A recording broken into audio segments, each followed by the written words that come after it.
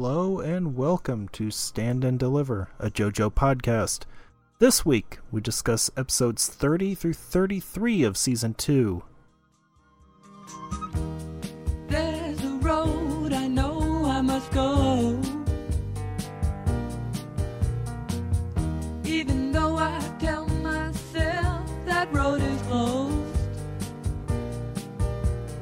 With a lonely seabird, you've been away from land too long, oh, too long. Okay, so if you had to have any type of cockroach, what would you have? I would say probably just like standard variety roach. I don't know, I'm not Hey. a roach expert. Wrong. So I would have agreed with you until just a few minutes ago. I was getting bugged by the fact that where I live, I got cockroaches on my doorstep all the time, but I don't really see them anywhere else.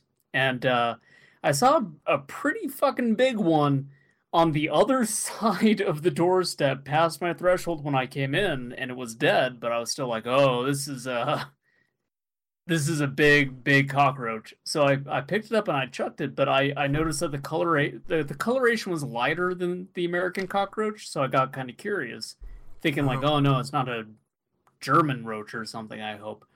It is a Turkestan cockroach, Okay. which are apparently very common where I'm at.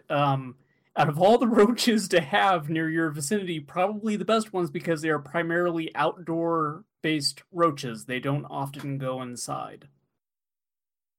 Okay. So I had a mini freak out where I was thinking that I had a German cockroach because they look a lot like those except really, really big. And while all this was going on, I also had like a 3-inch long, big, fat, green caterpillar just wandering around outside of my door, and it was pissed. Like, I had to move it, and it started, like, thrashing and whipping around. I was like, I don't want any of this, man. You got an aggressive caterpillar? An aggressive caterpillar. This Oh, no. caterpillar was PO'd. And so when I went back outside to see if there were any more roaches, I was, like, looking for the caterpillar because it was crawling up, like, the frame of my door, and I don't know where it went. Just went off to like break some windows. Throwing bricks into cars. Yeah, tossing trash cans around. The fucked up thing is I was only inside for like not even 3 minutes before I went back out, and this thing was just gone. I don't know where it went. Somewhere it's just spray painting "The Metamorphosis is coming" on the side of a building. El Caterpillar was here. Sure. Right. Well, so I'm worried that it's going like it somehow gets inside, and then I'm just going to wake up one day with this gigantic moth just flying around my room or something. I get freaked out about really It'll dumb be stuff. fine. This is Stand and Deliver, everyone's favorite straight Shota enthusiast podcast. Wait, what? No. Well, look, you saw the episodes that we saw. You know what's going on. Okay, here's the question. Just start this off with a banger. If I had to have one type of Shota, what type would I have? Well, let me No. tell you about the Turkestan Shota. No, well, does it actually count as straight Shota if it's a guy that was turned into a kid? Yeah. I don't know would that be part does. that if we're talking about fetishes, that would rope into the age regression fetish, which is basically just a way that people try to justify being into some real nasty shit. Oh, well, yeah, Polnareff's actually about 5,000 years old. Okay, I'm Larry Davis. My mind has been rotted by anime. With me is George Brundle, also mind rotted by anime. Yeah, I might have argued with someone about an anime video game earlier today, so I am far gone. Who? So, video game thing, I sent you... I maybe said Oh, some that's mean-spirited right. things about a series of games called Senran Kagura, and apparently that's a surefire way to piss off some people on the internet. That's right. I forgot that you sent me all of that. Yes, I sent you a big wall of... Well, you have been sending me your own video game based arguments recently, so I thought that I would share one of mine. Yeah, okay. So this week we watched episodes 30 through 33, which are Bestets Mariah, Part 1 through Sets Alessi, Part 2. Let's kick things off with Bestets Mariah. What happens? Yeah. Tell me. You have to tell me, because I didn't want to watch these. You didn't want to watch the Mariah episodes? Well, yes, okay, I did. Look, I totally understand not wanting to watch the Alessi ones, because those probably, like, put you on a list. But the Maria ones are great. Yeah, I know. We open up, we check in on Kakyoin, and he's being transferred to the Speedwagon Foundation's care. Oh yeah, that's right. And then he never shows up again for these 4 episodes. Yeah. Or like a little bit after that too. So yeah. But the doctor is just like, yeah, I hate to break it to you, but you're going to be in here for months. Just kidding. These weirdos from the Speedwagon Institute showed up and like they work magic, so you're probably going to have your eyesight back at a really convenient point in time. It's just a nice little joshing for him. Yeah. I love it when the doctor jokes about whether or not I'll be able to see again. Yep. And we then join the rest of the gang, who is now they're in Cairo. So we're finally in Cairo, and like by this point, the whole history lesson thing is actually starting to wear like super thin on me. Mm-hmm. Because I did not bother to take. It is, but I did not bother to take any notes other than Polnareff turns directly into the camera and says, "This place is pretty historical." Yeah. But Joseph and Iggy, meanwhile, are off in the desert and they're looking for a toilet, and they find like an outhouse that is just like a hole in the ground with a couple of dried turds in it that are like flaking into dust in the wind. Yeah. And Joseph is like, oh, I get it. It uses wind instead of water. All we are is turds in the wind. And like there's a can of sand and he's just like, oh, I'm supposed to wipe my butt with the sand. And then the narrator is like, sand is very sanitary. Yeah, desert sand is sterile. Yes. So desert sand is sterile. I still... And oh, boy. I still don't know, like, practically how you wipe your ass with sand without it just, like... I don't know. I mean, at that point, it's... You know, sandpaper exists. It's called that for a reason. I don't... Yes, yeah. Joseph's got the right idea of just, like, holding it in and finding a hotel.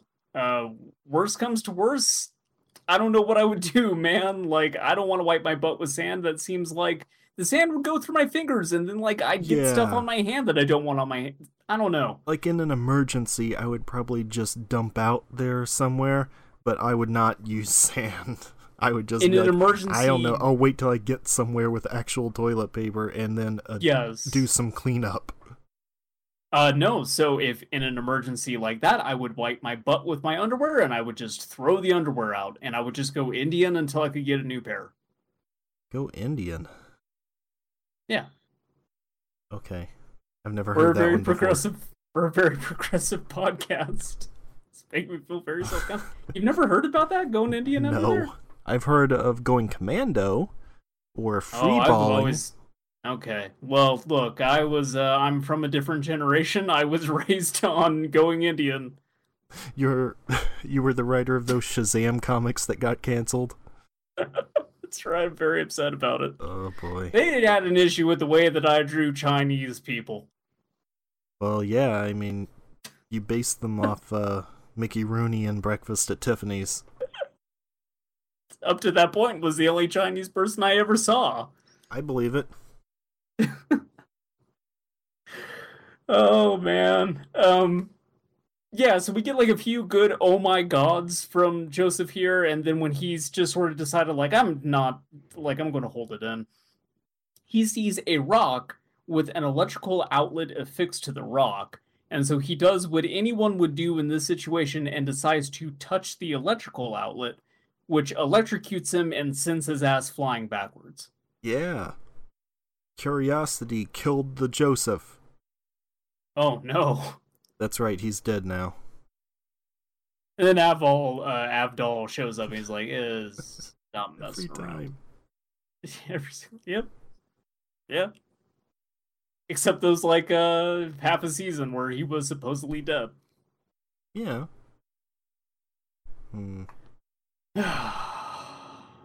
Yeah, anyway, the outlet is actually a stand.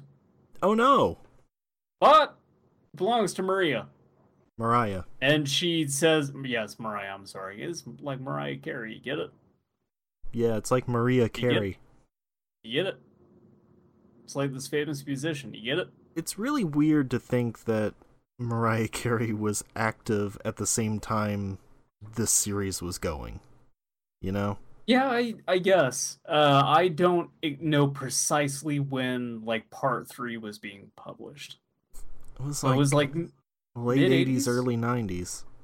Oh, and so okay. that would fit, because her first album was probably 90, 91. But it's still weird because, I don't know, I always associate Mariah Carey with Glitter or something. So late 90s, early 2000s. Yeah, I agree. Anything that I kind of know about Mariah Carey is probably more from late 90s. Yeah. Not that I know particularly much about her, but she's Mariah... apparently a huge asshole. Just like this Mariah. Yeah, that is true. This is actually a very accurate representation, then. Yeah, kinda. But yeah, she said they're saying men always touch things that they shouldn't. So it was like bait to see how dumb Joseph is, which is very. Oh yeah, I mean, you don't really need to do any tests to find that out. No, not at all. I still just like that this dude's first reaction to seeing an outlet on a rock in the middle of the desert is, oh, I guess I better touch that. Honestly, his stupidity here is eclipsed by Jotaro's stupidity in a couple episodes from now. Oh. Goddamn, yeah. But yeah, it's still very stupid. So we then sort of flash forward a little bit. The gang is enjoying some Coca-Cola, which I had sort of noted here. It was a little unusual that this time around they're sort of covering the Coca-Cola label up with their hands, sort of like they did that in Roseanne all the time. Where whenever Dan would pull a drink out of the fridge, his hand would always conveniently be over the label so you couldn't see what it was. Yeah. And it was also kind of weird how sometimes they would say the name but you couldn't hear it because Roseanne was yelling racial slurs over it. That's right, yeah. She was just yelling about going Indian all the time. And... yeah. Okay. So it's weird to me though because the show's already established its own fake brand of Coca-Cola, and then later on in the scene they're showing that label. So the framing to this was very weird to me. They're changing, they're switching gears, and it's the actual brand, but they're hiding it, and then that's not actually the case. The opening of this episode is boring, so I made a lot of dumb observations like this to keep myself occupied. What is the deal with Coca-Cola? Like that? Like observational humor? Yeah, exactly. Yeah. What's with stands? I don't get them. Am I right, people? I mean, they call them a stand, but they actually float. It doesn't make any sense. Anyway, Joseph's magnetized. That's a thing that happened. Yeah. There's all these Coca-Cola pop caps stuck to him, and no one notices this. Nope. I mean, it's just a normal more thing. Of them and more of them keep attaching themselves to him. He wakes up covered in bottle caps. He's basically Ernest from Ernest Goes to Jail after he is put in the electric chair, and just everything starts magnetizing to him, and then he has electric powers. Never forget, Ernest could not be killed by conventional means. That's right, Ernest is immortal. Yeah. God, I love Ernest Goes to Jail. There are people love who will all the tell you, no, some of them Not really a single suck. one. Nope, I refuse to hear it. Ernest in the Army sucks. Ernest Goes to Africa sucks. Ernest Goes to Camp sucks. Ernest Scared Stupid is alright. Ernest Goes to Jail's the best. Ernest Saves Christmas, very good. Ernest fought for our freedom. How dare you? Respect our Ernest. Sure, it's what the bumper sticker on my car reads. Ernest Rides Again was alright. Ernest Goes to School, bad. I can't think of any What other was Ernests. the one where he dressed up as an old lady and just kept meandering around telling this really long, droning story about his husband? That's all Africa, of them? right? Oh, that was a character in all of them? I thought that was just Yes. in Africa. No, Okay. he does that in pretty much all of them. The one with like the neck brace and the thing is like, my husband, we couldn't get him out of his chair. Or whatever. It's basically based on Sounds like you're Florence doing Stanley. Like I'm doing what? Like you're doing a Plinkett when you're doing that impression. It's not too far from it, really. But Yeah, I guess. I've been buying up a lot of old movies recently, and this is kind of making me realize is that I should maybe be picking up some of the Ernest movies too. isn't there that thing that has like 80 Ernest movies for $4 or something? Oh, that's all I need. I could just stop buying movies after that. You ever watch Hey Vern, which was the Ernest TV show? I didn't, no. Did you No, ever I don't. watch whatever the first movie that they made like before the Ernest stuff? Like it was the origin of Ernest, where it was actually about this supervillain with like a hand on his Ernest Begins. head. Yeah. The Dark Ernest Yeah, Rises. Remember that bit where Ernest killed Liam Neeson? Oh boy, yeah. Pushed him out of that fucking subway car? Said, I don't have to save you. Wait, no, wait. I'm not gonna kill you, but I don't have to save you. Know what I mean, Vern? And then, yeah, just flies out of there. It just glided out. Uh, Ernest just flew away at the end after talking to Gary Oldman. No, that's the end. Gary Oldman shows them a card that just says Vern on it, and that's the tease for the next one. The fucked up thing is I remember that there was this bit at the end of an Ernest movie that was like parodying the 1960s Batman, where he had like his own bat signal thing that like flew at the screen and everything. What? I don't swear to remember God that. that happened in some Ernest related thing. I swear to you that I remember this. Okay, let me write down, this one is gonna be just Ernest things. Hashtag just Ernest. Okay. Wow, what's the name of that? What's the name of that story? The Secrets of Being Earnest or something like The that. Importance of Being Earnest? The Importance of Being Earnest. Yes, there you go. I bet That's that the already episode. exists, though. You know, like somebody who's taken that poster and just put Jim Varney in it. I'm sure that exists. It has That to. has to. Yeah. Man. What's this podcast about? Joseph was magnetized. That was how we got to Ernest Goes to Jail. Oh, right. That's a hell of a walk to Ernest, but okay. It's literally yeah, that- exactly what happens. Oh, Ernest yeah, got yeah. electrified, and then he was So- magnetized. What Ernest movie is the one where he dresses up as the old lady? God damn it. Like, he does that in Ernest Goes to Jail. Like, the thing is, he goes into the jail as the old lady, and there's a part where... No, we need to stop. We need to stop this. So, like, I was trying to alright, bait you into a cylindrical conversation about Ernest where there is no end and no beginning, and it lasts forever until we die. So, he's in jail, and he has, like, a... Larry, no! Like, the cartoon version of those Joseph shackles... is magnetized. Abdul wakes Wait, him up no, and he's this like, is good. This is important. He has the cartoon shackle with a giant ball and chain on it. And I think, like, he keeps trying to get out, and so they put another one on him, and so he's, like, can't even walk around anymore. And so he disguises himself as the old lady somehow. I don't know how he gets the exact costume pieces he needs inside the jail.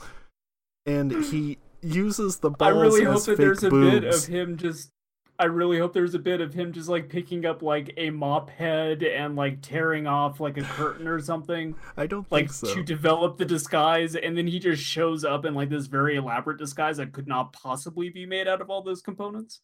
That actually might be what happens. I don't remember. But he Because uses that would be amazing.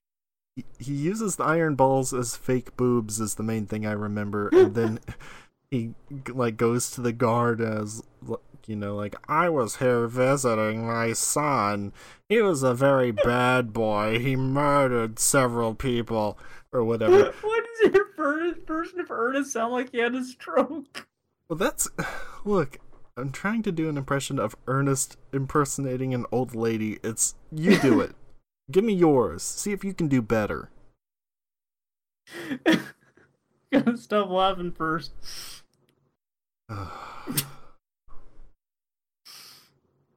All right, what's one of his lines? I don't know. You tell me. Come up with one. Oh, Here we go. my Improv exercise.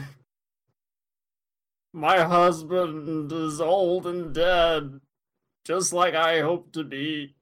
I'm Ernest. Your trademark of all your impressions ending with saying who you're supposed to be. Yep. That's my Ernest impression. Alright, Joseph's magnetized. Got that from the episode. Yes, Joseph's been magnetized. Abdul rolls him out of bed and he's like, yeah, he's sleeping like a total weirdo, dude. Just all these bottle caps attached to you. Whatever. Let's go. And so Abdul leaves, but like Joseph sort of stays behind because he's discovering that like his hand is acting weird and like stuff in the room is starting to get like drawn to him, like a metal chair ends up like smacking him from behind. But like he still hasn't pieced together yet that he has been magnetized. Yeah, Joseph's kind of dumb. Yes, he touched the electric. That was her whole thing, was to see how dumb he was. Yeah. Extremely is the answer. He's extremely stupid. Like later, when Abdul gets magnetized, it makes sense. Like that wasn't really his fault. It wasn't an outlet in the middle of the desert on a rock. Oh, we skipped past a little bit here where they walk by a man who is hammering a box, and he's got like a bunch of nails that he's holding in his mouth, and when Joseph walks by, the nails start to get drawn to Joseph.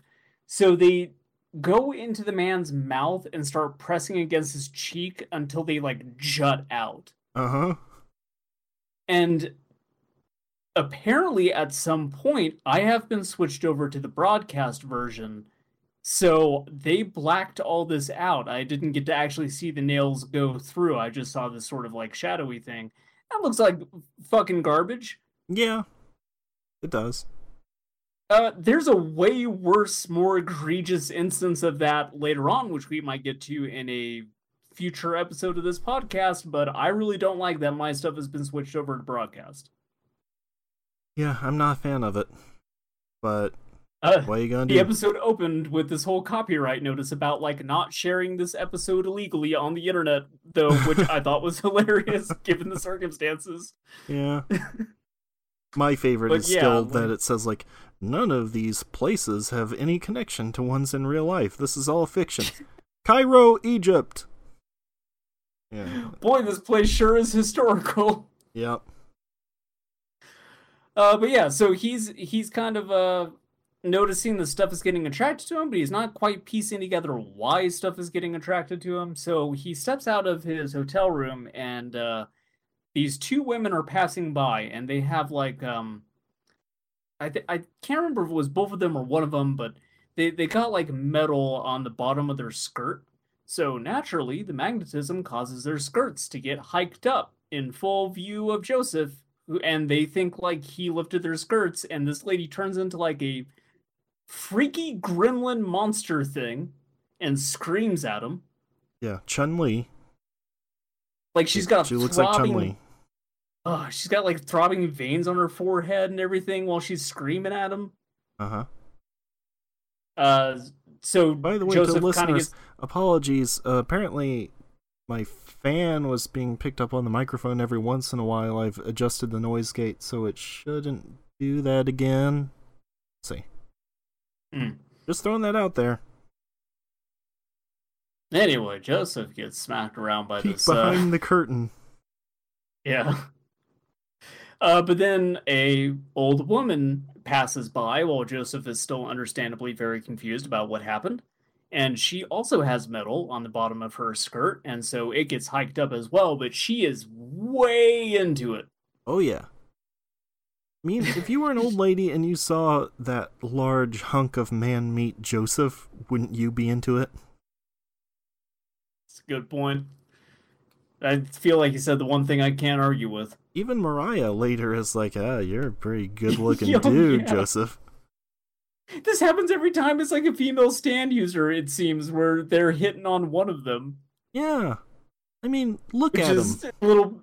it's a little bizarre at this point, but like, okay, whatever. Well, like, that's in the sure, title. Joseph is delicious.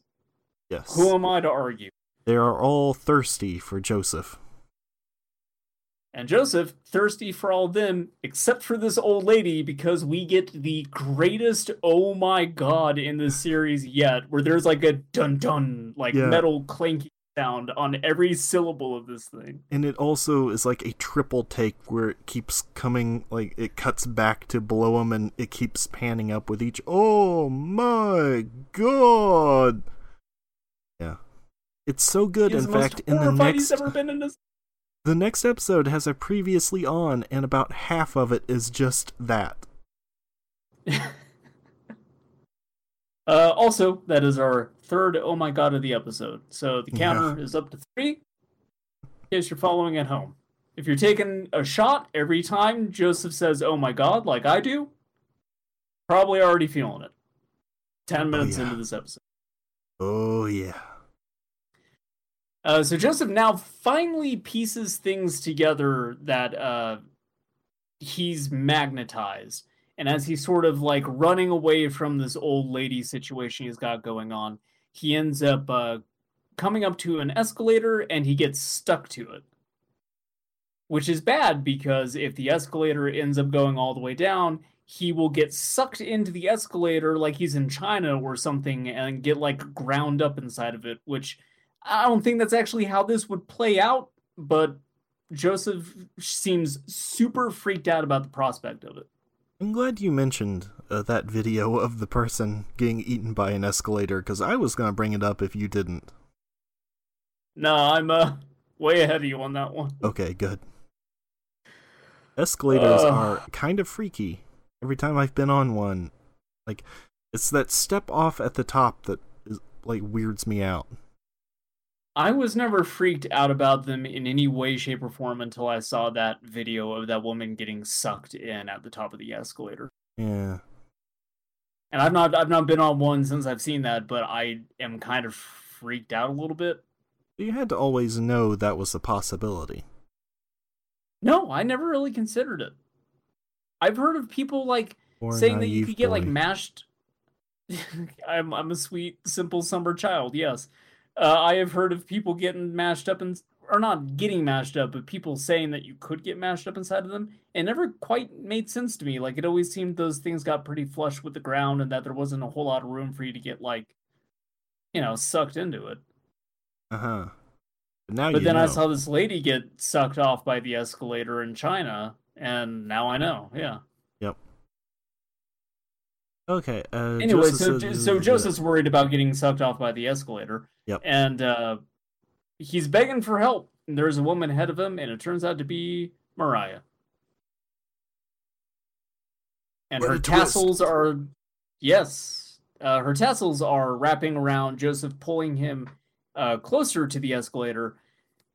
And obviously she refuses to help him. She's like, oh, whatever, you're dead. Fuck you.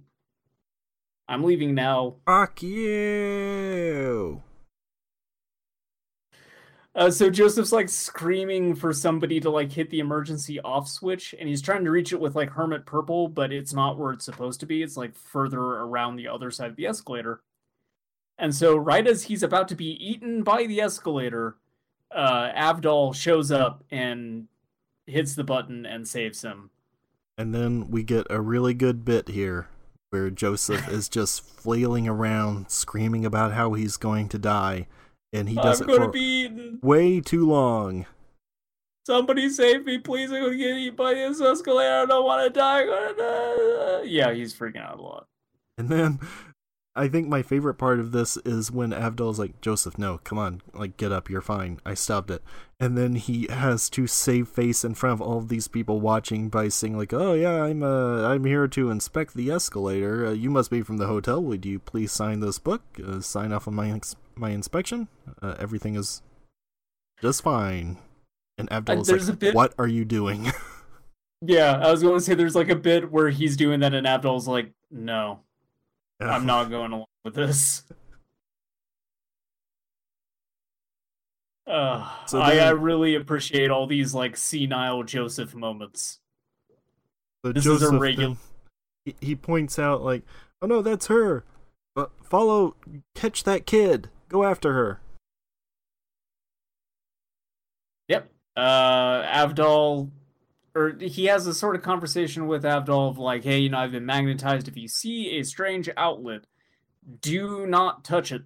And Avdol's like, well, I did. There was one right next to the button when I saved your ass, and like it shocked me when I went to go hit the emergency off switch. So, yeah, I guess I'm magnetized too.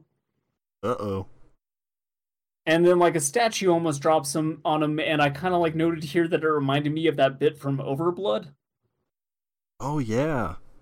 The little statue puzzle that if you mess it up, the statue just tilts over and crushes you to death. Yep. Overblood. Yeah. That game, like, a bunch of people who listen to this podcast would, like, totally know off the top of their head, right? Well, everybody knows the tale of Peepo, so... Oh, like, it's true. If you know Peepo, you know Overblood. Yeah. Yeah. That statue tries to follow him, and he stops it by grabbing its boobs, which is like okay. I don't really get the point of that. Like, it's not a person, is it? No, but like, wouldn't you find it weird though? Like, if you saw someone like groping a statue's tits. But if it's tipped over like that, it's obviously like falling on them and they're trying to stop it. It's not like a person tripped and like he tries to stop them and grabs their boobs. Then it would be like, oh, haha, they're both embarrassed about this unfortunate thing. Like, if it's just a statue, it's like, whatever, he's just trying to stop it from falling on him. An episode later, they're about to be very embarrassed about an extremely unfortunate thing. Oh, well, yes. So, before... I'll say when. But that's the end of this episode. Not quite, because they chased her into the bathroom. Oh, right. And they decide to start checking. Yeah, so they recognize her legs and they start checking under the stalls. And when they think they've spotted her, like 3 of these 4 stalls open up and reveal some real Tokyo Godfather-looking motherfuckers. Yeah, well, it's because they walk past the locks, and then the locks follow their magnet bodies to open them. I was probably making a note when that happened. But then the last one opens up, and it's not Mariah. It's the old lady from the lobby. Oh, yeah, who apparently has a bangin' bod. Yeah, she's got a gigantic rack on her. Which... I checked later, there's a scene where you get a lot of cleavage from her, and I looked in the manga, and that's not in that part of the manga. Great. I have not checked all of it, but I think her cleavage might be an anime-manga difference. Oh, well, fantastic. Yeah. We'll find out whether or not the JoJo's Bizarre Adventure Wikia is on top of that one in a minute. Sure. But before we get there, we got one last beat to cover, which is that Avdol and Joseph bail out and just dive out the bathroom window. And this has my favorite line in this batch of episodes, maybe my favorite one from this whole part, which is Avdol saying, bathroom disasters are Polnareff's thing. I have a Google alert for Polnareff bathroom disaster. Bathroom disaster, time to bail. Yep. Oh, God. Also, there is one little extra bit at the end of this that I'm kind of noticing in my notes now. They do spot Marie outside and they start chasing her, but Avdol, Right. now being magnetized, he is getting stuck to Joseph. Yeah. Stuck And on that- You. That is the episode. So, You ever see Stuck on anime. You? No, I have not. Greg Kinnear? It sucks. Who does a Greg Kinnear get stuck to? Want to see Will Arnett? think? I kind of want to watch this now.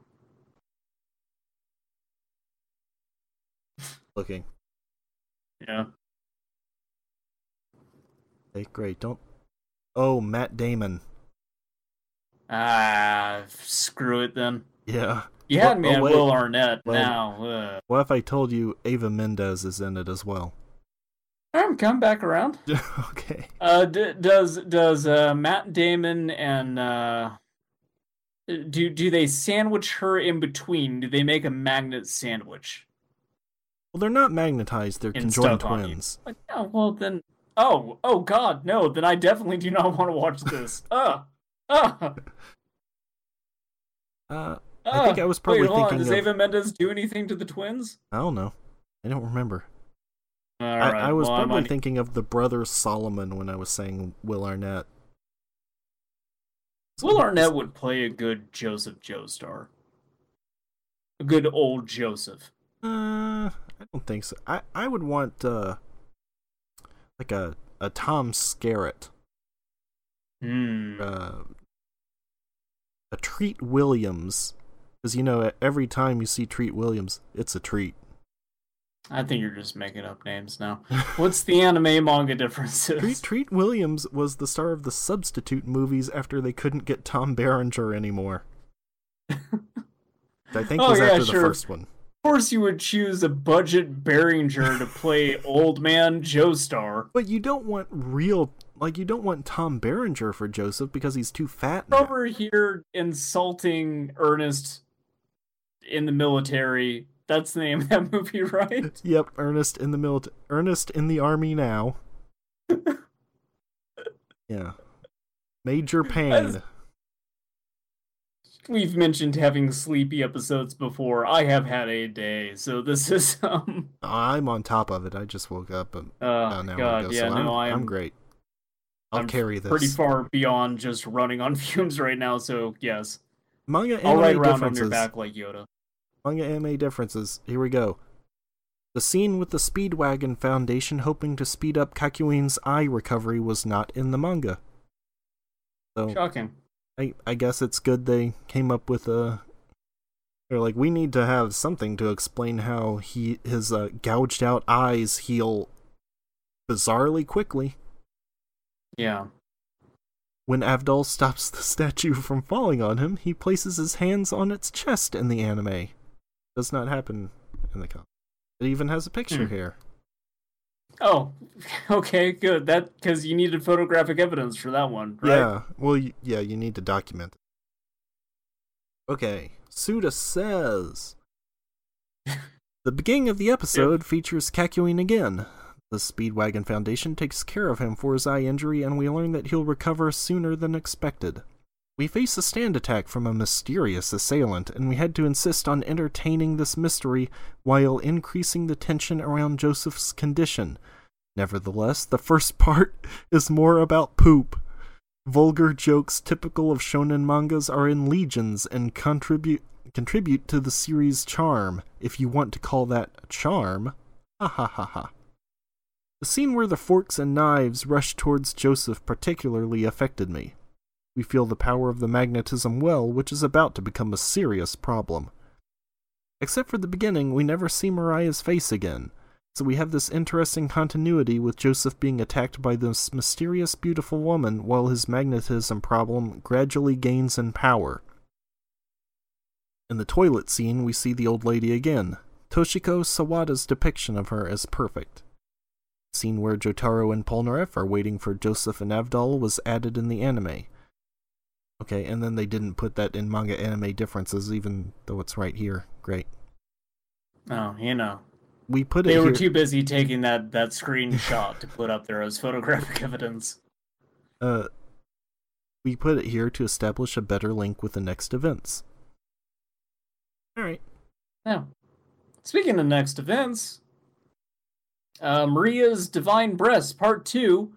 Joseph and Avdol, they're stuck together, and they gotta sort of like do this one-legged race thing, and they're going for a fence, hoping that they can kind of separate themselves on it, like use it as a wedge. So they have to step in rhythm and use their core muscles. Yeah, don't attract the worm. No. If you don't got rhythm, you'll never learn. So, as usual, a crowd has gathered and are watching these grown men step in rhythm using their core muscles, which, as you can imagine, sure looks a lot like something. My favorite part is that Joseph tries to diffuse this situation by saying, "Yeah, look, we're dancing. Look, we're practicing dancing." And like, da da da Just da two da grown da. men. Yeah. Two grown men were dancing in the middle of the street, smooching. There's nothing weird about it. Go about your day. Stop looking at us. You know, late 80s, early 90s in Egypt, not exactly a progressive bastion. No.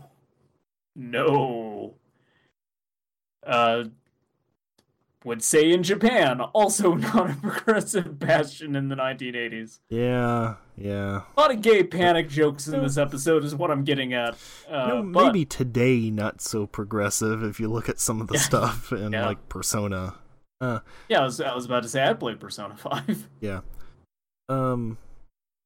So a few episodes ago, before I had watched them, when we were when our homework was the Lovers episode, I asked you like, "Hey, enjoying all those gay panic jokes?" Because this was the segment I was thinking of, and I thought that it was for the Lovers stand. Like I was thinking for some reason that like he went in their brain and controlled them and made them do this, and then eventually I remembered, oh right, they get magnetized by a different one, and that's what happens. But yes, think what the message of that episode would be if it's like, yeah, a bug got into your brain and made you gay. No, but the point would Like, just be like he wow. was messing with him, kind of like he was messing with Jotaro, really.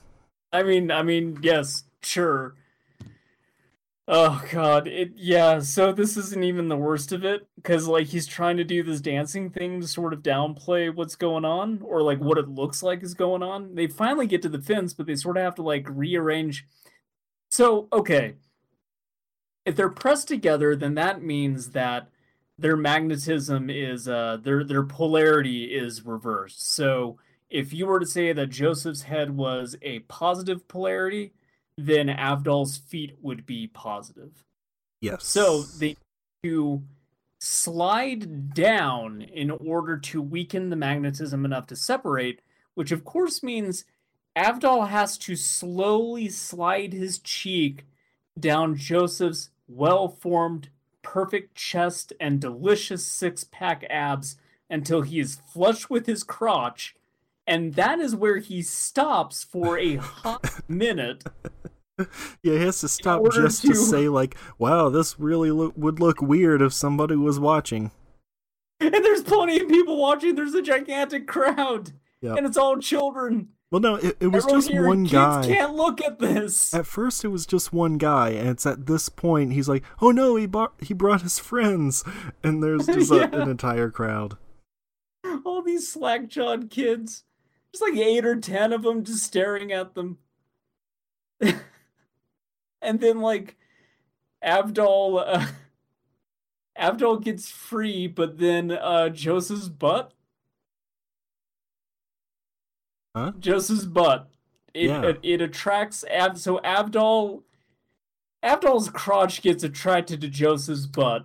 Yeah. When a Joseph Joestar and an Avdol love each other very much. Daddy, what are those they two do men a special doing? dance. Are they fighting? That's called rutting, son. Whoa. Getting raw on us. So yes, Avdol, in this whole fucked up nightmare scenario that they're going through, Avdol is now crotch to butt with Joseph, and then the old lady shows up again. Oh right, yeah, she does. And now She is not into this. No. It's like, I thought you were into me, but it turns out you're a filthy queer. And There's this really good shot of Joseph, like, tears welling up in his eyes. He's like, Abdul, please, I'm going to cry. here's the thing, though. You know, gay panic jokes are, like, really tired. This was hilarious to me. Just because Yes, of the way it was yeah. animated and acted. Yeah. And, yeah. This is out of these set of episodes, the one point that I pulled open my books for to kind of see, like, if this was stretched out in the anime or anything. And I think it's even funnier in the books because, like, the quality of the line art in that is hilarious. Yeah. Like, Araki is really good at coming up with just goofy ass expressions. Mm-hmm. Like, specifically the I'm going to cry panel is, like, I think my single favorite image that I've come across flipping through these books so far. It is good. But yeah. They end up kind of getting themselves over this fence, and they become separated, and they start rolling down. And they think that they're in the clear, but train tracks at the bottom of this hill, and they're still magnetized. So of course they are now magnetized to the train tracks, and Maria is there across Mariah. from them, Mariah. I'm sorry. I This just is don't the like new the name Advil. Mariah. I think my problem is I just really don't like the name Mariah. I read it, and every time I think it should say Maria. Yeah, you gotta see her. Blondie. Anyway, she's there. Yeah. Also, forgot to mention, oh my god count is now up to 4, officially. Yeah. Just so you know. They fall down here, and at first they think they're in the clear. They're like, we made it! Oh no. Yeah. Oh no. Strange. Uh-oh. Mariah, uh-oh. Uh-oh. Then there's a train that's actually come down the tracks. So this is extremely well timed for Mariah. Imagine what would happen if, like, that train had already passed. They took too long, like, doing butt stuff up there. Sure. She would have had to wait around way longer. I really like... Oh, okay, so they're stuck to this track, and a train is coming. Joseph's first thought is, Avdol, use Magician's Red to melt the track. Magician's Red can melt steel beams, as we've established.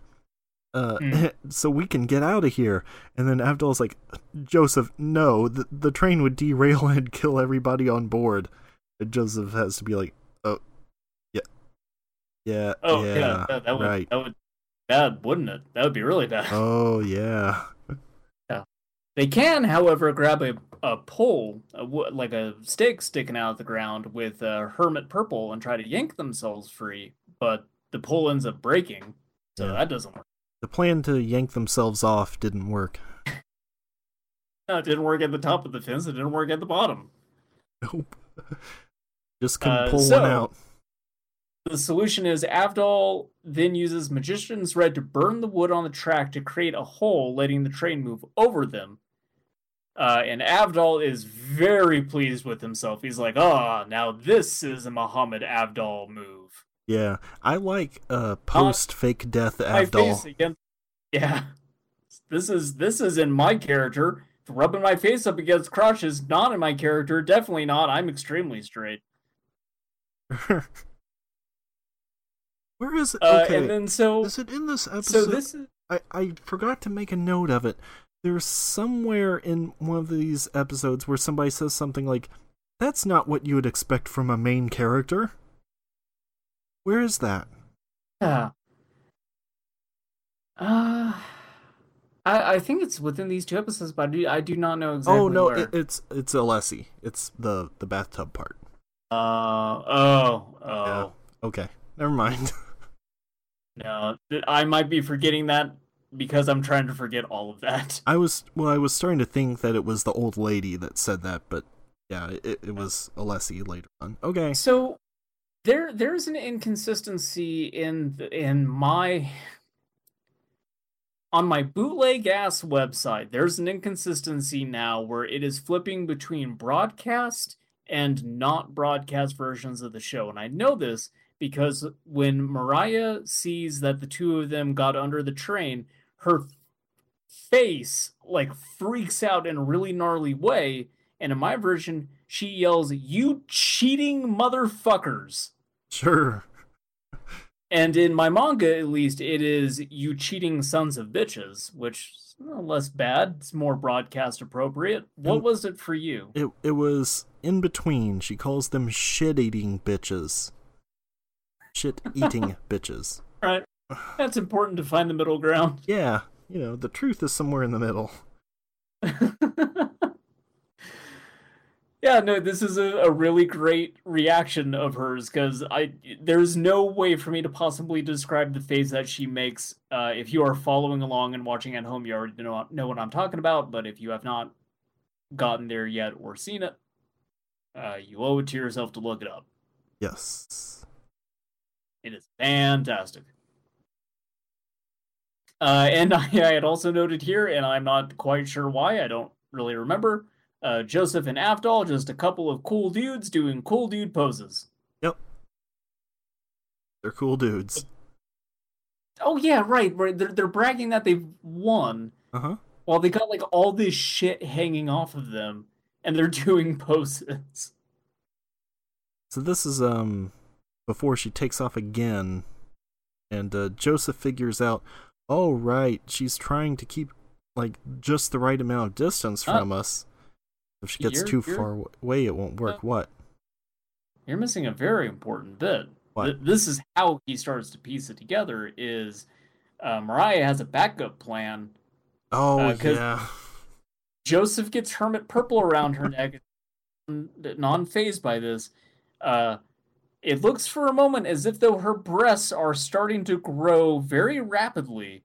Oh. And she's like, no, I know what you're thinking, you filth, you trash, you garbage man, but my tits aren't growing. I just stuffed my bra with a ton of nuts and bolts that are now attracted to you. As one does. Yeah. So, like, all these nuts and bolts just fly out of her top, and, like, they're just pelting into them now. Avdol's, like, burning. My favorite part about this whole thing is that she apparently made sure to put nuts right on the ends so they look like nipples as it's getting bigger. She's got like the Madonna like cone bra thing going on there. Yeah, you really need you need the whole effect, Yeah, it's part of a look. It's definitely also like she totally doesn't have like weird lumpy metal breasts at any point before this. So nope. What I'm saying is the padding on her top is very good. Sure. They can do crazy things these days. Yeah. So yeah, that happens. There's a really good bit there where like one of Joseph's eyes is bugging out. Yeah. He's noticing it for the first time.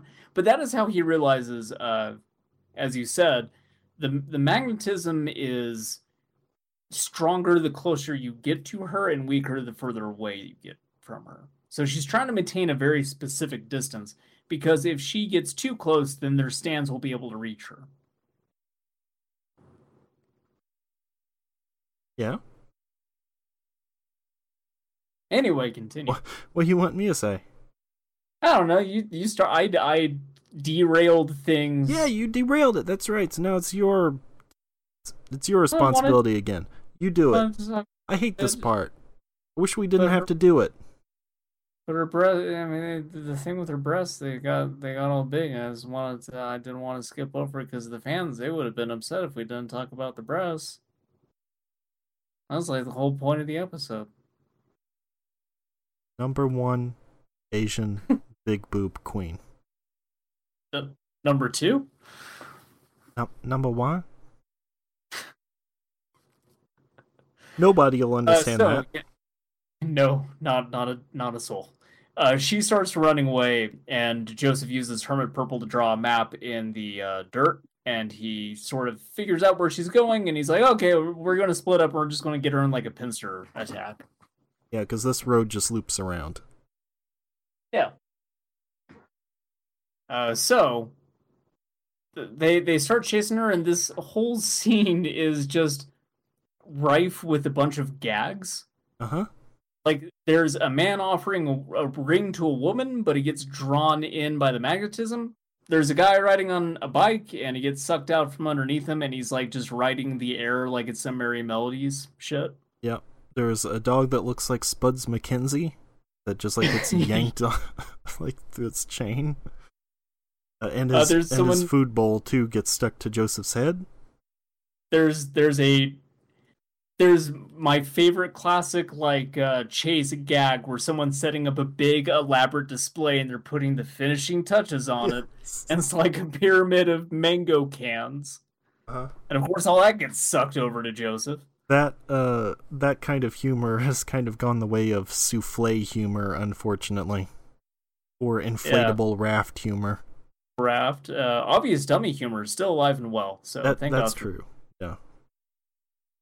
Yeah. So everything's kind of getting attracted to them, and it like bogs them down, and then Mariah sort of turns around and is just like, you idiots! Like it gets stronger the closer you get to me. So like, of course you wouldn't be able to reach me. You'd get crushed under a bunch of stuff.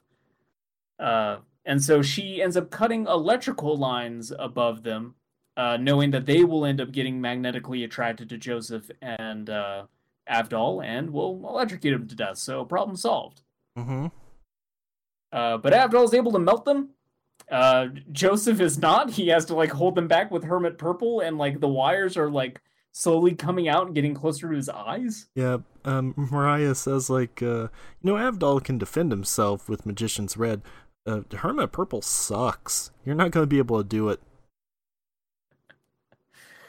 But yeah, this is where she starts talking about like, you're really attractive. Like, wish things were different. Maybe you and I could date. That'd be neat.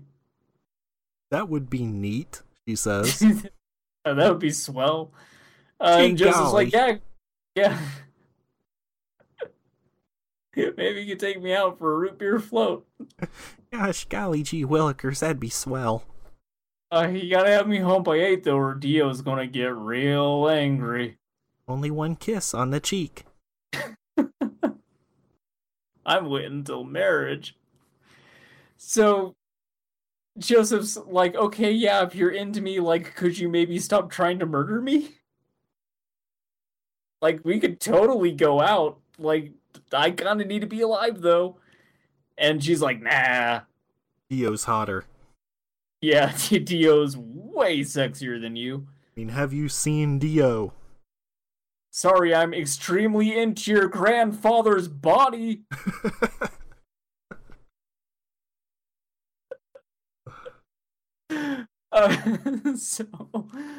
Joseph's like, okay, cool. Like, that's the only thing I needed to hear before I would be alright with really fucking you up. So he was like holding on to like a drain pipe the entire time.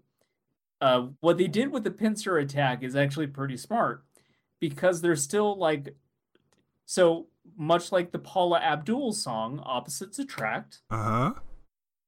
And Joseph and Avdol end up flying towards Mariah, and they smash her right in the middle. Yes. Keep in mind, Avdol has like a car attached to me at this point, so there's a lot of force in her. Yeah. And then, like, Joseph's bragging about this, and Avdol's like, she's unconscious, dude. We broke, like, all of the bones in her body. Yep. And yet she's just, like, unconscious. Somehow. Yeah. Even though it's, like, making these awful, like, squishing noises and cracking while she's we get another real good, like, oh, so-and-so is retired. Yep. And yeah, so she's taken care of, and we catch up real quick before the episode ends with Jotaro and Polnareff. They're hungry. They're waiting for Avdol and Joseph, and they decide to kind of just like go off and look for him. But as they leave, a man named Alessi appears. Yeah, a guy who he looks like a Crazy Taxi character too. He looks like a child molester. Yeah, which is yeah. appropriate, which makes sense given these next two episodes. Unless he's a real dirtbag. Yeah, there's been a lot of dirtbags in JoJo's Bizarre Adventure, unless he is King Dirtbag. Yeah, I think so, actually. Okay. No manga anime differences here.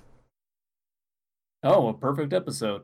That's Or right. alternative, like the people running this wiki fell asleep on the job again. Yeah, that's very possible. Suda says, this is the direct sequel to episode 30, but with a lot more small objects on screen because of the magnetism. Yuta Takamura found the direction rather difficult to sort out. The old lady gets a third appearance while Joseph and Adval are locked into each other. I did it. I did what you do. While Joseph and Avdol are locked into each other. Will she appreciate the show? Ha ha ha ha ha. Hey, that's once. To the listeners, if George sounds a little bit different, our usual recording thing crapped out. We had to switch to another source, so okay. Anyway, yeah. Back to what Suda says.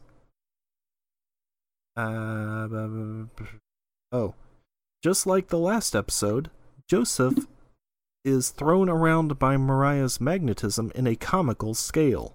It's only at the very end that he feels cool and brings down his adversary once and for all, as expected of a Joestar. The scene of the final attack teaming up with Avdol is formidably well rendered. The one in charge of the animation gave full disclosure to the teams and didn't really need to make modifications. Mariah is a female character, which is priceless in JoJo. We poured all our heart into showing her sexy side every time she appeared. Oh yeah, there's that part where they're following her, and it just has a close-up of her butt. That I think happens multiple times. Well, it's also part of the, previously on, I think it shows it again. Yeah, there's a lot of her butt in this, which, the amount that her face is covered up through most of these episodes, they kind of then rely on shots of her body, so... Yeah. The episode finished on a mysterious guy stalking Jotaro and Polnareff. It's a way of inviting the audience to watch the next episode. No, I don't want to come. I'm not RSVPing to that, dude.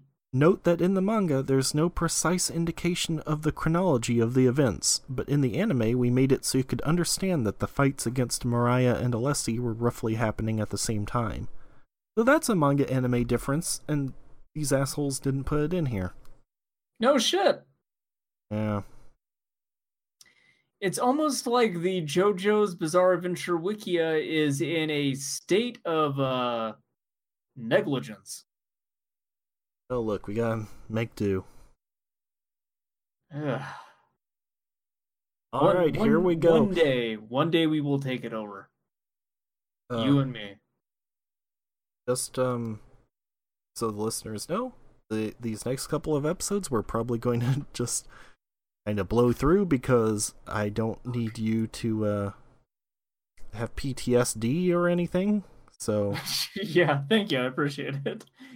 Maybe also warn me before I watch these episodes. Did. Hardly. I did. Because I always do this, I watched the next episode preview and was just like, oh, this seems like a grown woman's maybe going to have sex with a child, and then figured I should just watch this at home. I told you last time, next set of work. Episodes, don't watch at home. Oh, God. Also, I warned you early on that there was going to be baby dick. I went and got a Subway sandwich before watching these episodes, which was a wise decision. I even told you earlier in the series that there would be something with straight Shota overtones. And apparently you just completely forgot about it. Yeah, no, I blocked it out or I forgot about it. Great. Yeah. Yeah. So, fuck. I took good notes for about half of this episode, and then when it really got into the grime, I sort of stopped. Well, the thing is, not a lot actually happens in this. Yeah, so it picks up where the last one left off. with Alessi just sort of like following Jotaro and Polnareff, and like there's a actually pretty funny bit here where there's like a bunch of girls playing in the mud and pretending to be like old crones, basically. Right. This is one of my favorite bits because, yeah, they're playing in mud, like making mud pies or whatever. But there's this bit where one of them is drinking from a cup, and the other was like, "Oh, here's your bourbon and scotch on the rocks. Yes. It's a little early for you to be drinking the whole thing, right?" And the other one is like, "Oh, my husband's away on a business trip. He doesn't know." And then it cuts back to Polnareff watching them, and he's just like, kids are so innocent. I really like that part. Too bad it's in the rest of this episode. Yep, it's attached at the hip to the rest of this shit, just like Stuck on You, and I want nothing to do with it. Also like Stuck on You. Yeah. Yeah. Boy runs up to Alessi and kind of gets dirt on his legs, and Alessi immediately off the bat is a complete fucking creep.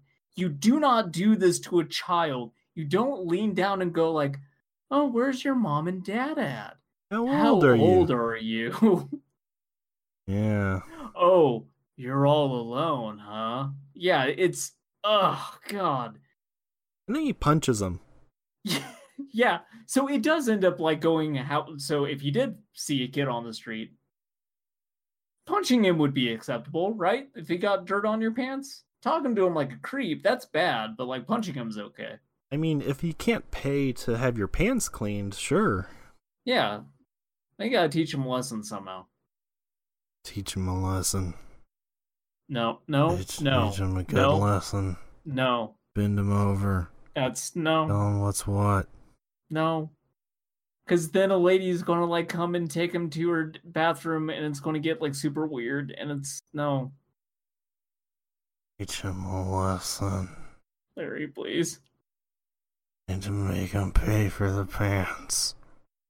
I'm calling the feds. Okay. Hey, yes. He punches the kid. Meanwhile, Jotaro and Polnareff get tired of waiting for Yeah. Joseph and Navdol. Waiting for Joseph. Yep. Classic play. Classic Christopher Guest movie. Waiting for Joseph. Yeah. So there is a bit here though where Alessi, after savaging this child, establishes that he will win by any underhanded means possible because he fights dirty and he doesn't give a fuck, and he says "very good" a lot. Yeah, he does. The narrator even says he has a habit of saying "very good."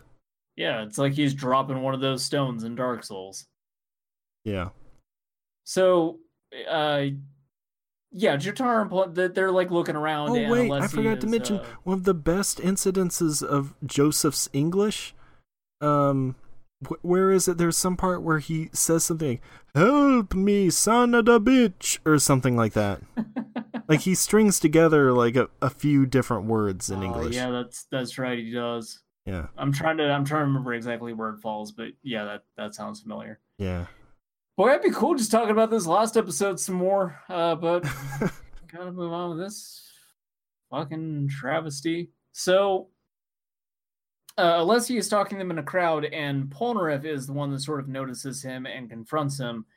And Alessi's just trying to act like he's an innocent bystander, like, "Oh, I dropped a coin. I don't know, just normal dude. Why are you hassling me?" But Polnareff knows he's a stand user and is trying to like threaten him with Chariot to get him to draw his stand out, which he does. And it is a shadow that just briefly touches Polnareff's feet before he's able to jump over the rest of it. But that's all the contact it needs to make to do its dirt. Which, as we find out when Polnareff is chasing him through an alleyway, like he's starting to shrink and get smaller, and his voice is getting more high-pitched. Also, this is actually a really cool segment. Like, I like the way it's animated, like from first person of running through the alley and getting smaller and everything. Yeah, there's CG used in this, but it's good-looking CG. Like, yeah, it's well animated, and this is a smart and neat way to sort of communicate what is happening to him. it is a shame about everything else of the rest of this episode. It also takes Polnareff way too long to figure out what's happening to him. Yes, it takes him colliding with a man and then the man picking him up and calling him a kid. And that is not quite enough. That's enough for him to realize something is wrong. And then he looks in a window and sees that he's a child again. Well, it's not even that. There's also, like, the guy on the bike who's like, out of the way, kid.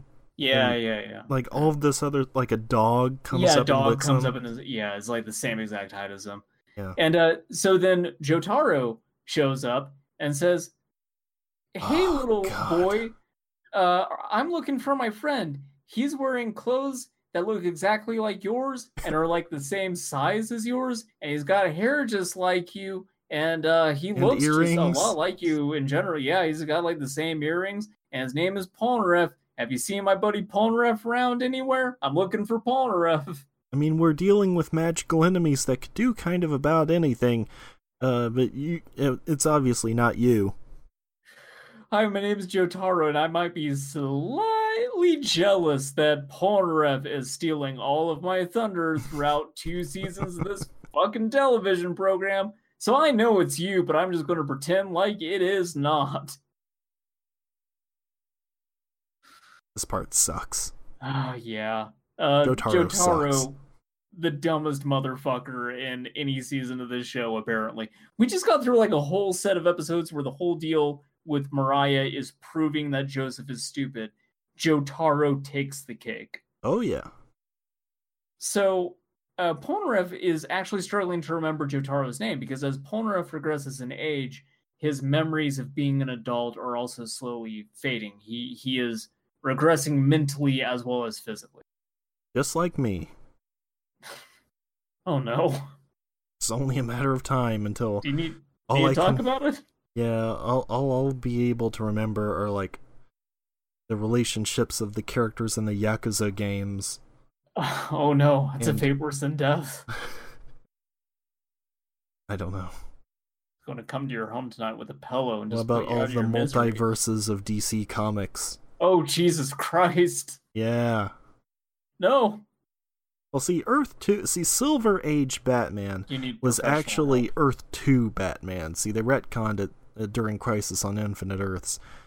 So, like, that's where Huntress comes from. Huntress was the daughter of Bruce Wayne and Selena Kyle on Earth 2. And did she... Wait. What was she doing? No, keep going. Keep doing the bit. No. 1, 2. Keep doing the bit. No! I refuse. You can't make me. You know who has the opposite of this problem, weirdly enough? Is Frankie Muniz. Where he has, like, a memory issue and is, like, progressively forgetting stuff that happened to him at younger ages. He actually has no memory anymore of filming any episode of Malcolm in the Middle. Frankie Muniz is the luckiest man alive. He actually... I saw someone like post a picture of him like talking about how he has like brain damage and like it has memory loss issues. I was like, that sounds like some bullshit thing that somebody made up, but like that's actually the case. Is he's prone to having like seizures and has memory loss. And the thing that I read was like he recently sat down and watched all of Malcolm in the Middle because it was all new to him at that point in his life. He's like, man, I didn't realize that the guy from Breaking Bad was my dad in this show. Weird. Yeah, like that's literally the way that his memory works, is at some point he would forget that he was on a show with Bryan Cranston. Well, he couldn't forget that he was on a show with Jane Kaczmarek, though, could he? He absolutely did. Oh, no. Yeah. Imagine being Frankie Muniz. What a horrible, sad existence. But also not really, because he's rich, so whatever. Yeah, I mean, that actually sounds okay, especially considering how bad the life of a child actor usually is. Like, that seems ideal. In a weird way, it kind of means that you'd be able to enjoy stuff you enjoyed for the first time once already for the first time again. Yeah. And just think, how much better do you think Macaulay Culkin would be now if he had that same thing? Oh my god. Like, he probably wouldn't look like Skeletor, for one thing. Yeah. Jeez. Or what about like Lindsay Lohan? Oh, definitely. Just wipe all Imagine our memories of Herbie Fully Loaded, Tom Lennon and all. I mean, I kind of wish I could too, but it did not have as much of an adverse effect on me as it did for her. I never saw it. Eh, not I missing mean, much. I heard the news about how they CGI'd out her boobs, and I was like, nope, no thanks. I'm out. 12-year-old me, or whatever, was like, nah, Anyway, no interest. We've established here at Stand and Deliver brain damage. Larry and I are way into it. I'm for it. Yeah, no, we're going to see if we can't give ourselves some memory loss after this episode. It's gonna be like that episode in the new Lupin series, where he has to get brain damage to open that safe. Yeah, we're just going to hit each other in the head with mallets. Yeah. Yeah, just smack me in the head with a hammer until I fucking forget these Alessi episodes. I would be A-okay with that. Anyway, Alessi ends up catching up with Kid Polnareff. Album coming soon. And Yo, Kid Polnareff, album dropping. Toddler Chariot. He kicks Polnareff so hard that Polnareff gets embedded into like the roof of this nearby restaurant. And he's just like dangling out of it. And so Alessi's going to kill him using a gun, because guns are very effective against children. Yeah.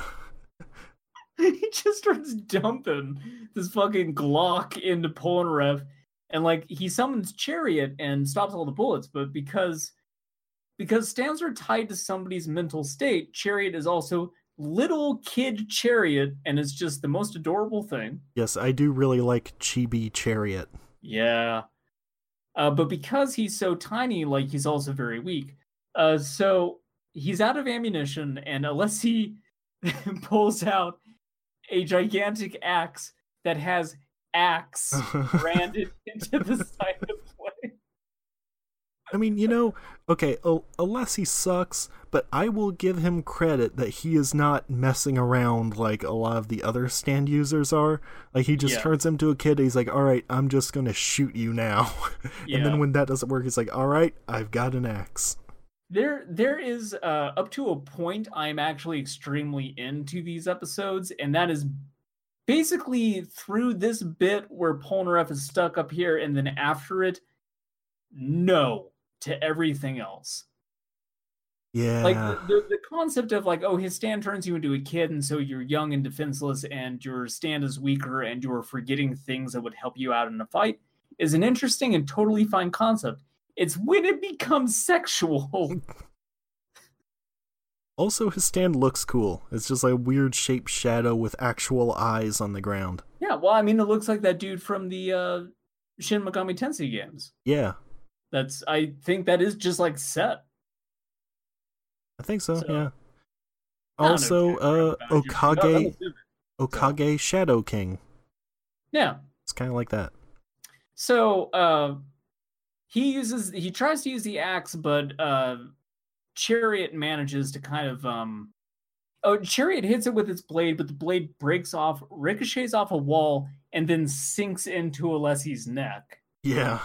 And Alessi starts freaking out with his blade jutting out of his neck and just runs out of there. So Polnareff, he gets out of the ceiling and sort of crawls off, but he's all bloodied up. That's when a woman in the street notices him and is just like, oh my God, you're hurt. We better go to my place and we'll patch you right up. So before we get to all the gross stuff, I should mention, did they ever say if Polnareff had his stand when he was a kid? They said it about Avdol. They established that most stand users have their stand since they were children. The exception is the Joestars because theirs was triggered by Dio. Okay, so, I kind of thought that Dio, alright. No. I thought he triggered a lot of them, though. No, not the way that they had established things was like Dio getting the stand and the Joestars getting the stand is the abnormal thing. Stand users already exist in mass out there. Dio is just rallying them. Okay, well, part 4 is going to retcon some of that when we get to it, so okay. I have heard some mention of a thing called a stand arrow at some point. I don't know what that is. I heard something Uh-huh. about Dio used a stand arrow on this guy, so I don't know. Yeah, that I don't know becomes what the very fuck it important. is.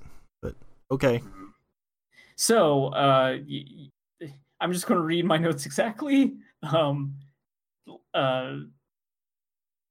okay, some lady is concerned about his wounds and drags him off to her house to treat him, which is, boy, that's problematic. Jesus Christ, am I going to jail? Jesus Christ, call the cops. And then Alessi shows up in this bathroom while all this is going on and mercifully ends this shit. I'm gonna read the texts I got from you when you were reading when you were watching this. Right. Let me see.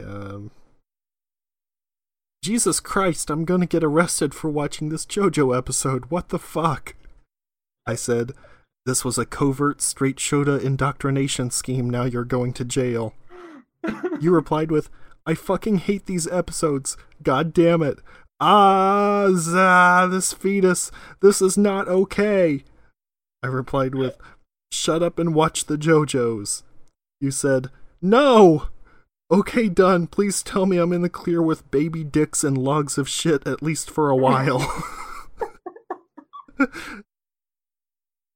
Okay. It's a very good, earnest exchange between us, yeah. Oh, man. I'm trying to remember details. I like how you don't rule out that it's going to come up again. You're just like, okay, No. for a while, as long as Yeah, I'm in the clear. Just to give me a fucking buffer, because the Death 13 episodes were not that far off. Yeah. I didn't have enough time to recuperate. Yeah, So, I don't think there's anything similar until, like, the last few episodes of Part 4, so... oh, great. Yeah. Yeah, ruin it all at the end. Well, even then, it's not to this extent. So to try to provide some context of what's going on here, basically this woman is trying to give Polnareff a bath because he's dirty and he's wounded.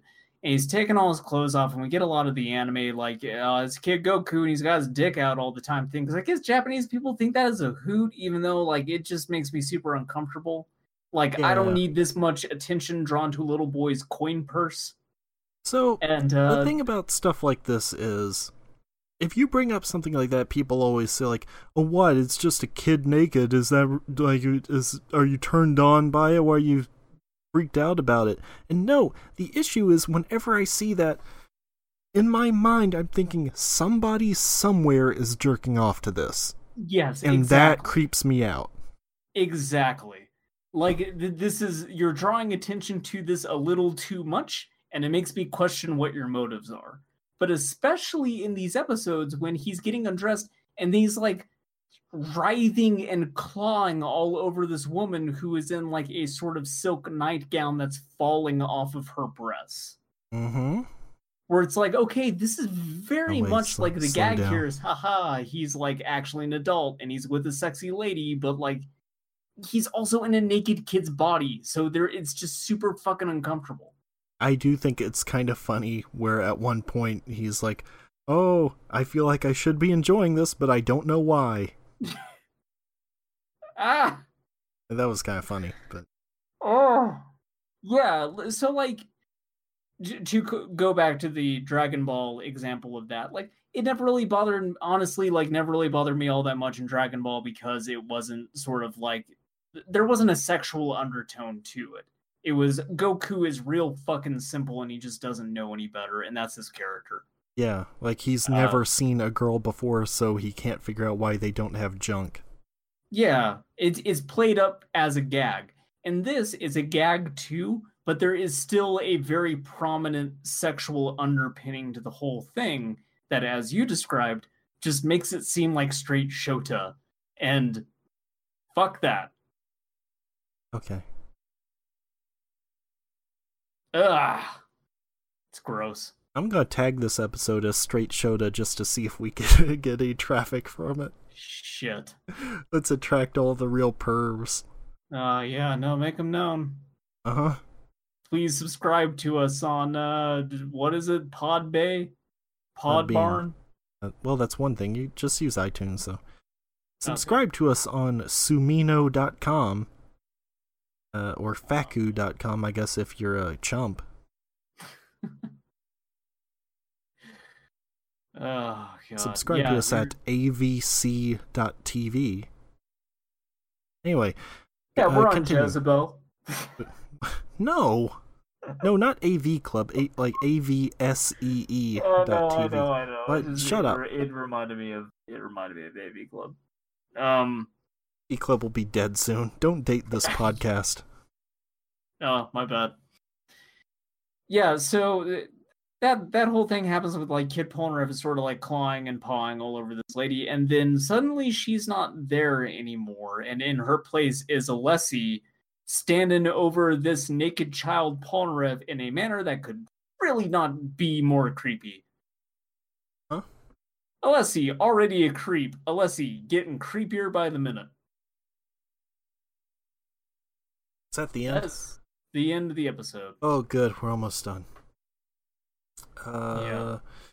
Manga anime differences. An entire scene featuring a recap of the Mariah battle is added, along with Iggy stealing a falafel. Oh, right. That is a really great...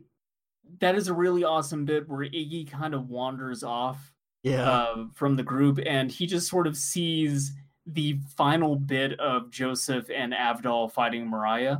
And he just leaves. Yeah, he just turns around and leaves. But there's an awesome part of that where it's like shown from the perspective of everybody else, where you wouldn't actually see the stands. And so it's just them covered in shit and yelling at her and like wires flying around in the air, but you don't see any of the stands. Yep. Oh, God. The audio mixing is great in that, too, because it's like, it makes it sound like it's further off. Mm-hmm. Oh, I really love that. That was great. I just appreciate all the extra Iggy content. Yeah, me too. Even though he's not, like, doing anything. He will next week. I know, yeah. I know. Oh, a couple weeks. Okay, Suda says, when Polnareff pursues Alessi through the alleys, he's shrinking little by little. The scene is similar to episode 1, where Holly runs across the prison to go see her son. It's a mix of 3D effects and drawing, which is very difficult to pull off. Even more so because you have to change the animation as Polnareff becomes tinier. It was a real ordeal for the whole team.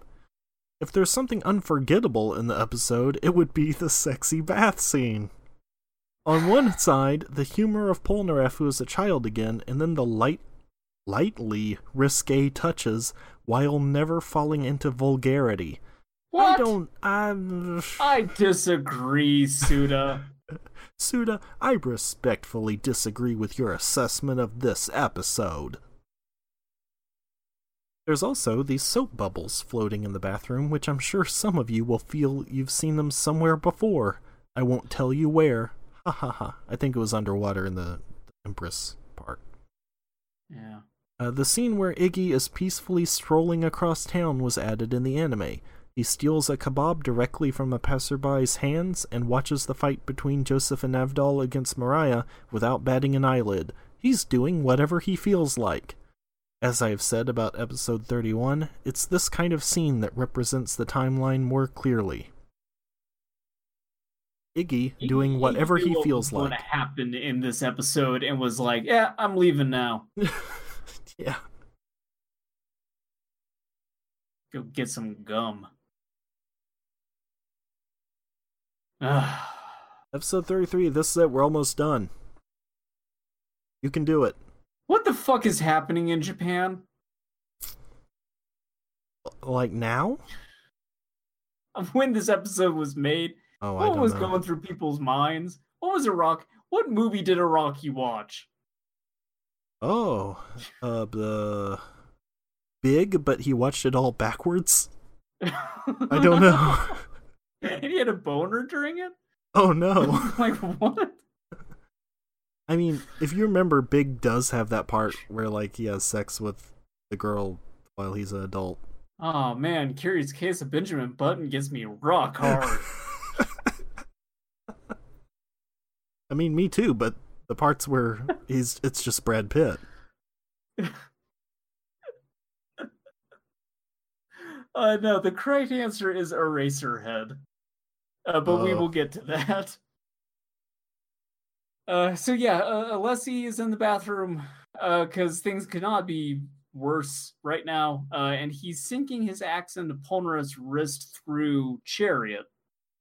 And so while Chariot is pinned, he takes Polnareff and he dunks him into the bathtub and starts to drown him. Yeah. And so Polnareff shits in the tub to freak Alessi out. I was kind of thankful that the broadcast version blacks out the poop, because it makes a huge difference. I'm back to non-broadcast in these episodes, which is That's such a weird thing to change, though. Like, it's just changing from brown to black. It's still like it doesn't change anything. Never mind. I guess maybe I wasn't broadcast because it wasn't. Never mind. I think I was probably in broadcast on this one. But yeah, he shits in the tub. Boy, I fucking hate this episode because there's just a big old log of doo-doo floating in the tub, and Alessi reacts to it about the way that I would, which is, I know I need to kill this guy. This ages-old vampire will fucking murder me if I don't. But there's shit in this tub, so I'm getting out of here. Yes, this is the part I mentioned where he says something like, "A main character wouldn't do something like that." Oh, yeah, no, it's very uncouth of Polnareff to shit in the tub. Not only poops once, he does it twice, because the second log goes directly on Alessi's face, somehow. Yeah. So, the reason I wrote Eraserhead is because when Polnareff is, like, I can't remember if he's walking up to Alessi or walking away, but the point is, like, he's moving around, and he almost steps on the nightgown. And Alessi's like, oh, you better not step on that or you will crush her. Because Alessi Stan can regress somebody in age, he regressed this woman all the way down to a gross, Eraserhead baby-looking fetus. Yep. I actually really like this part. Like, it's good and gross and creepy in a way I like, not like Baby Dick Polnareff, which is the kind of gross and creepy I do not like. Yeah. So this episode made me feel uncomfortable in so many different ways, and yes, this is the one way it made me feel uncomfortable in a way that was good, is this is a gross-looking fetus thing. Yeah. His stand is scary. That's good and creepy. Also, the whole concept of regressing so far down into age you become a fetus and just die because you cannot exist outside of the womb is horrifying. Yeah. So it is again a very good stand power that could otherwise be fantastic. It's just done in this wrapping that feels super unsavory. But he ends up getting chased while holding on to little fetus lady, and he locks himself into a room from which he has no escape, and so he needs to like hide somewhere. And he's like looking between, like, okay, there's a bucket over here, there's a fish tank, there's a I forget what the other thing was. There's like a clock. Teddy bear. Yeah, the clock. Okay, whatever. We'll get to the clock. But Alessi ends up breaking into another movie that Rocky might have watched around this time, The Shining. Maybe. Yeah, The Shining, probably. Except instead of saying, here's Alessi or something, he just goes, He just does the cat going thing. Yep. This buzzes like, which also, like, speaking of little hints of greatness in these two episodes, like, that is appropriately fucking freaky when Alessi does it. Yeah. I do really like that part. So Alessi's in the room, Alessi has an axe, and he figures, okay, well, Polnareff is probably hiding somewhere because I don't see him. So he could be hiding in this bucket. He could be hiding in this teddy bear. He could also be inside this clock. Yes, this tiny clock that is, like, up on a wall. For some reason, that's the first thing he goes to. Yeah, he's just like, well, he could totally fit under that bucket. He could totally have stuffed himself inside that bear. I could just take an axe to those things, but that's gonna fuck this clock up. Also, he thinks that he could fit inside a drawer on this table, and I'm pretty sure he would not be able to. Yeah, he also attacks the drawer. He attacks everything, it turns out, because Polnareff is not in any of those things. Yeah. Polnareff has actually come up with a remarkably brilliant plan for someone his age, which is hollow out the ball that was in the room, use that as a mask, then take a piece of mirror and jump into the fish tank. So he disguises his body with the mirror and his head with the ball. Yes, and he has the fetus on top of his hair. Yeah? Yeah. Where else would you keep a fetus? Well, yeah, I mean, it's just that when he's explaining this, it's showing this diagram of how he set everything up, and it goes by pretty quickly. And I just like the little image of the fetus on top of his hair. Yes. Yeah. He then stabs Alessi through the nose using Chariot, and Alessi is again very freaked out. He does not handle pain very well. So he runs away and decides to cause himself even more pain by jumping out a window. Yep. And just happens upon Jotaro, who is still a dumbass and doesn't realize that something is up. Yep. He's just like, huh, weird. Guy jumped out a damn window. He has slices all over his face. Oh, that's bizarre. There's this kid that looks exactly like Polnareff, and he's telling me to watch out because this guy's a stand user. How peculiar. So yeah, Alessi Stan touches Jotaro and shrinks him down to a 7-year-old. And since Jotaro only recently learned how to use Star Platinum, he would no longer have use with it as a 7-year-old. Because, it didn't manifest until he was damn near an adult. That's fine, because Jotaro is just tough as fuck for a 7-year-old, and he just punches the shit out of Alessi. I actually do like that. Like, that Alessi's whole thing is that he preys on kids, and then having one that just punches the hell out of him, even though he's just a kid, is pretty good. Yeah, it knocks him out, which causes everybody to return to normal, and they then knock him into the sky, and he's now retired. And hopefully in a federal penitentiary. Well, no, he's in space floating alongside cars, I think, because well, that's close enough. He blasted off like Team Rocket. Like, my head canon, that's what it is. He's just floating in space somewhere dead.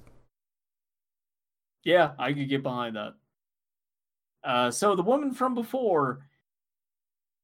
Okay, so let's get into this one more time. If, again, your argument is that she's just a kind woman who wants to help out this dirty child and wash him up, and that all this stuff that went on is just, it's so funny because he's actually an adult and the kid's body is just like Big. There's this bit where she sort of remembers everything happening, but she can't discern whether or not it happened for real or is just a dream. And she comes upon one of Polnareff's earrings, which got knocked out in the fight. And she runs downstairs and outside, and she catches Polnareff and Jotaro before they leave. And she and Polnareff have this moment where they are, like, attracted to each other. Which, bear in mind, Polnareff, this makes a little bit more sense because she started as an adult. He knew what happened when she became a fetus. He wasn't attracted to the fetus. No. Her, on the other hand, this began with him being a child. No, the point is that when she was a fetus, she has memories of him protecting her from Alessi. Yes, but there's very much this bit there where she seems to have an attraction to him because she recognizes him as that kid who protected her. Yes. It's not because she's like, oh, you were that sexy kid. No. It's because, you're the one that protected me from that guy. But still, that is the thing. To her knowledge, he was just a child. Look, she knows. Yes, and now she's finding out, like, oh, there was something weird going on here. He's actually an adult. I don't know. Looking for something to get mad about. No, I think this actually does make everything worse. Makes everything more what? Worse. It makes everything worse. She knew he was that child. She's still into it. Just a child. Ugh. I don't know. This does not seem that weird. I don't know. I thought that this was maybe the weirdest part of this whole You're thing. also hypersensitive to all that stuff. Yeah. I think it's fucking gross. It's a gross couple episodes. Death 13 also gross, but that's just baby fear. Yeah. Baby stand. Baby fear. Yeah. Anyway, Polnareff's like, nah, that wasn't me. Nah, no, you got somebody else. And so they leave. And they the whole group gets back together. What? Weird that he would deny that at the same time, I guess, but I don't know. Yeah.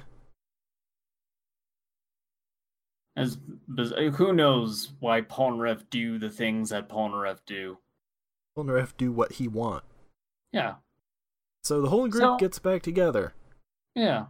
They're in a cafe, and Joseph is like, bring me my camera! 'Cause I'm gonna smash this fucker. And so he gets it, and he makes a new spirit photo, because now that they are close enough, it can be much more accurate than it was previously. So then they get a picture of Dio's hideout. Yeah, it looks like a totally nondescript building, though, and that's a problem. Yeah, but at least they know what they're looking for. Yeah, at least Dio did one of the two things that would have been smart for Dio to do. Smart thing number one would have been, I don't know, leave Egypt. But he has so many ties here. He would have to move all his furniture. All those dead girls that he's been sinking his fingers into. That actually, hey, look, this is what he does, but I'm not trying to get at something else. Oh boy. That's how he sucks blood. The show's established that's how he sucks blood. That's how the show establishes it. Don't judge me. It's the thing the show did. It wasn't me. It wasn't me. Okay. No, I mean, or his valuable treasures that he just leaves laying around. Got me sucking in the bathroom. It wasn't me. Oh, no.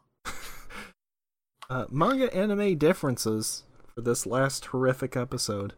I didn't finish my point. What? He could have either just... Yeah, no, you sit here and you listen to it, buddy. He could have just left Egypt. I'm just gonna sit back here. Yeah, no, you take a seat. I'll listen. You lean back, hike your feet up, get yourself a delicious beverage. Alright, I've got one. I got right here. I was gonna stir the ice up, but the ice is melted now, so I can't. Light a cigarette, but don't show the kids. They shouldn't look at that. We'll get to that next episode. Yeah, he could have left Egypt, and that would have been Stop watching ahead! What? We recorded this way fucking late, and I only have so much time to watch ahead before we record again, dude. 4 episodes. Doesn't take that long. I watched all of these last night. If Dio really wanted to fuck with him, the thing to do would have been the day before Holly dies, go over to the next town. Mm-hmm. That would suck. Yeah.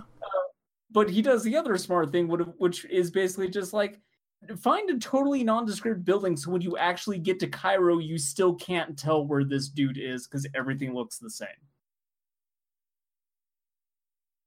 Sure. So I'm glad Dio thought this through to some degree. Okay. That's all I want. Anime differences. It's in this forever. Added a scene where the Crusaders have their lunch, and Joseph uses Hermit Purple to take a photo of Dio's mansion. The anime adds a scene of Kid Polnareff losing his earring. The anime gives more details about the kid version of Jotaro.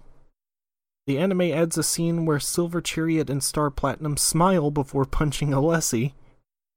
In the anime, after Star Platinum and Silver Chariot's dual barrage, Alessi is seen being launched skyward into oblivion. See, it says oblivion right there, so he's totally dead. Oh, nice, good. It's gonna be attacked by all the Daedric guys, Oblivion Gates. Am I right? Know what I mean? What does Suda have to say about it? Have Suda explain himself. Suda says, I want to hear what Araki has to say about all of this. I want to know his defense. What fucking fashion magazines was he reading when he dreamt this all up in his depraved mind? Put Araki on the stand. Have him cross-examined by Phoenix Wright to find out why he did this. Suda says, the second part of the fight against Alessi. Yasufumi Sajima is in charge of the storyboard, which guarantees an episode of exceptional quality. Alessi doesn't seem in charge of the Baby Dick episode. I did it! I'm in the big time now. Honey, check out this check. Will you buy a new house? Be the home that Polnareff's dick built. We're buying this with baby dick money. We're making baby dick money. Honey, I'm back. I got baby dick money and I bought you a dog. Alessi doesn't seem to think like a fighter. He's more the kind who rushes headfirst into the fray. At least he gives us some great funny faces. That said, his stand itself has a particularly formidable ability. I think it compensates how ridiculous the user can be. Even as a child, Polnareff manages to be featured with poop again in a scene. He's also walking around with his jewels out. He's really one filthy guy. Ha ha ha ha ha. No, it's the people who made the... Like in the manga, there's this homage to The Shining, a psychological horror-style film. But with Alessi's personality, most of the scenes can also be viewed in a funny point of view. It's bad writing. The balance between horror and comedy is truly astounding, and it reminded me how fascinating a medium JoJo can be. At the end, we follow a painful separation between Milena and Polnareff. The earring he's lost will suddenly come back in the next episode. Yep. Just like, fuck it. We don't have any continuity. He has a bunch of spares. It's a weird thing to add that's not in the manga, because then it would have that would then create a continuity error between the source material and the... I don't know. I don't know. That's a weird, dumb thing that they added. I feel it sounds like the next episode they realized. I feel like in the manga, maybe he still lost his earring, but didn't actually show him losing it. Yeah, maybe that's what it means. I don't remember. Yeah, I'd have to pull it open to the portion of the portion of the book where all the dick is at. I'm sorry, a little bit of a slip there. I don't really feel like doing it. Like, I already got that volume of Battle Royale where they... boy. That's even worse, honestly. Which one? The part of Battle Royale where it's one of the girls, because she is underage, starts a relationship with a grown man without telling him that she is underage, then later reveals it to blackmail him. Yeah, that whole thing. But the thing that makes it problematic reading that is the scenes in which they're having sex are straight up drawn like it is a hentai comic. Yeah. Like it is fucking for the sake of like the audience's gratification. Yeah. So that's worse because like that is wholly on the nose about it. With this stuff, it's like there's an argument to be made that it's more innocuous than it's actually presented, but my sensibilities being what they are, I mostly just found the whole thing gross. Yeah. Also, though, keep in mind that English version of the Battle Royale manga was heavily rewritten, like a lot. And also, age of consent in Japan is 16, I think. So yes, so that is part of looking. Well, so I think she's like 15 in it or something. I don't know. I don't remember. I don't even think I got my Battle Royale books anymore, actually. I think like at some point that got lost in a move, because I lost like half of my Yu Yu Hakusho books too. Oh no. Before we go, funny story about those. I had a roommate who had a big stack of manga that he did, and he was ultra Christian. And so in the Yu Yu Hakusho books, he drew over stuff in pen that he deemed to not be Christianic enough. So, like, Yusuke smoking is, like, crossed out and drawn over. And he, like, lewd magazines that Yusuke was looking at just have a bunch of, like, black scratch marks in them. Oh, boy. It's, like, the opposite of when you went to the library as a kid. You picked up, like, one of those Garfield books and someone, like, drew a dick on Garfield in every panel. Yeah. I mean, you don't have to change anything in the one where John drinks dog semen, though. No. It's just wall-to-wall cock. Oh, Okay, man. that's it for this episode. We'll see everybody next week. Next episodes will be 34 through 37, which are Darby the Gambler, Part 1, through Bull Horse and Boingo, or Mondada, Part 2. They're back! It's a team-up of our favorite guys! Yeah! Doesn't that make up for this horror show? It actually does. We are recording this much later in the week. I have seen the Darby episodes, and those alone make up for everything that we have watched. Yes, and I'm telling you, if you like those, you would probably like Kaiji. It's basically that. Yeah, Darby Okay. episodes are fantastic. Next time on Stand and Deliver, I'm Larry Davis. What? You're... Look, we have to say who we are. Oh, I'm George. I'm George? Yes, I'm George. Hi, I'm George Brundle. This is Stand and Deliver, the podcast today. We are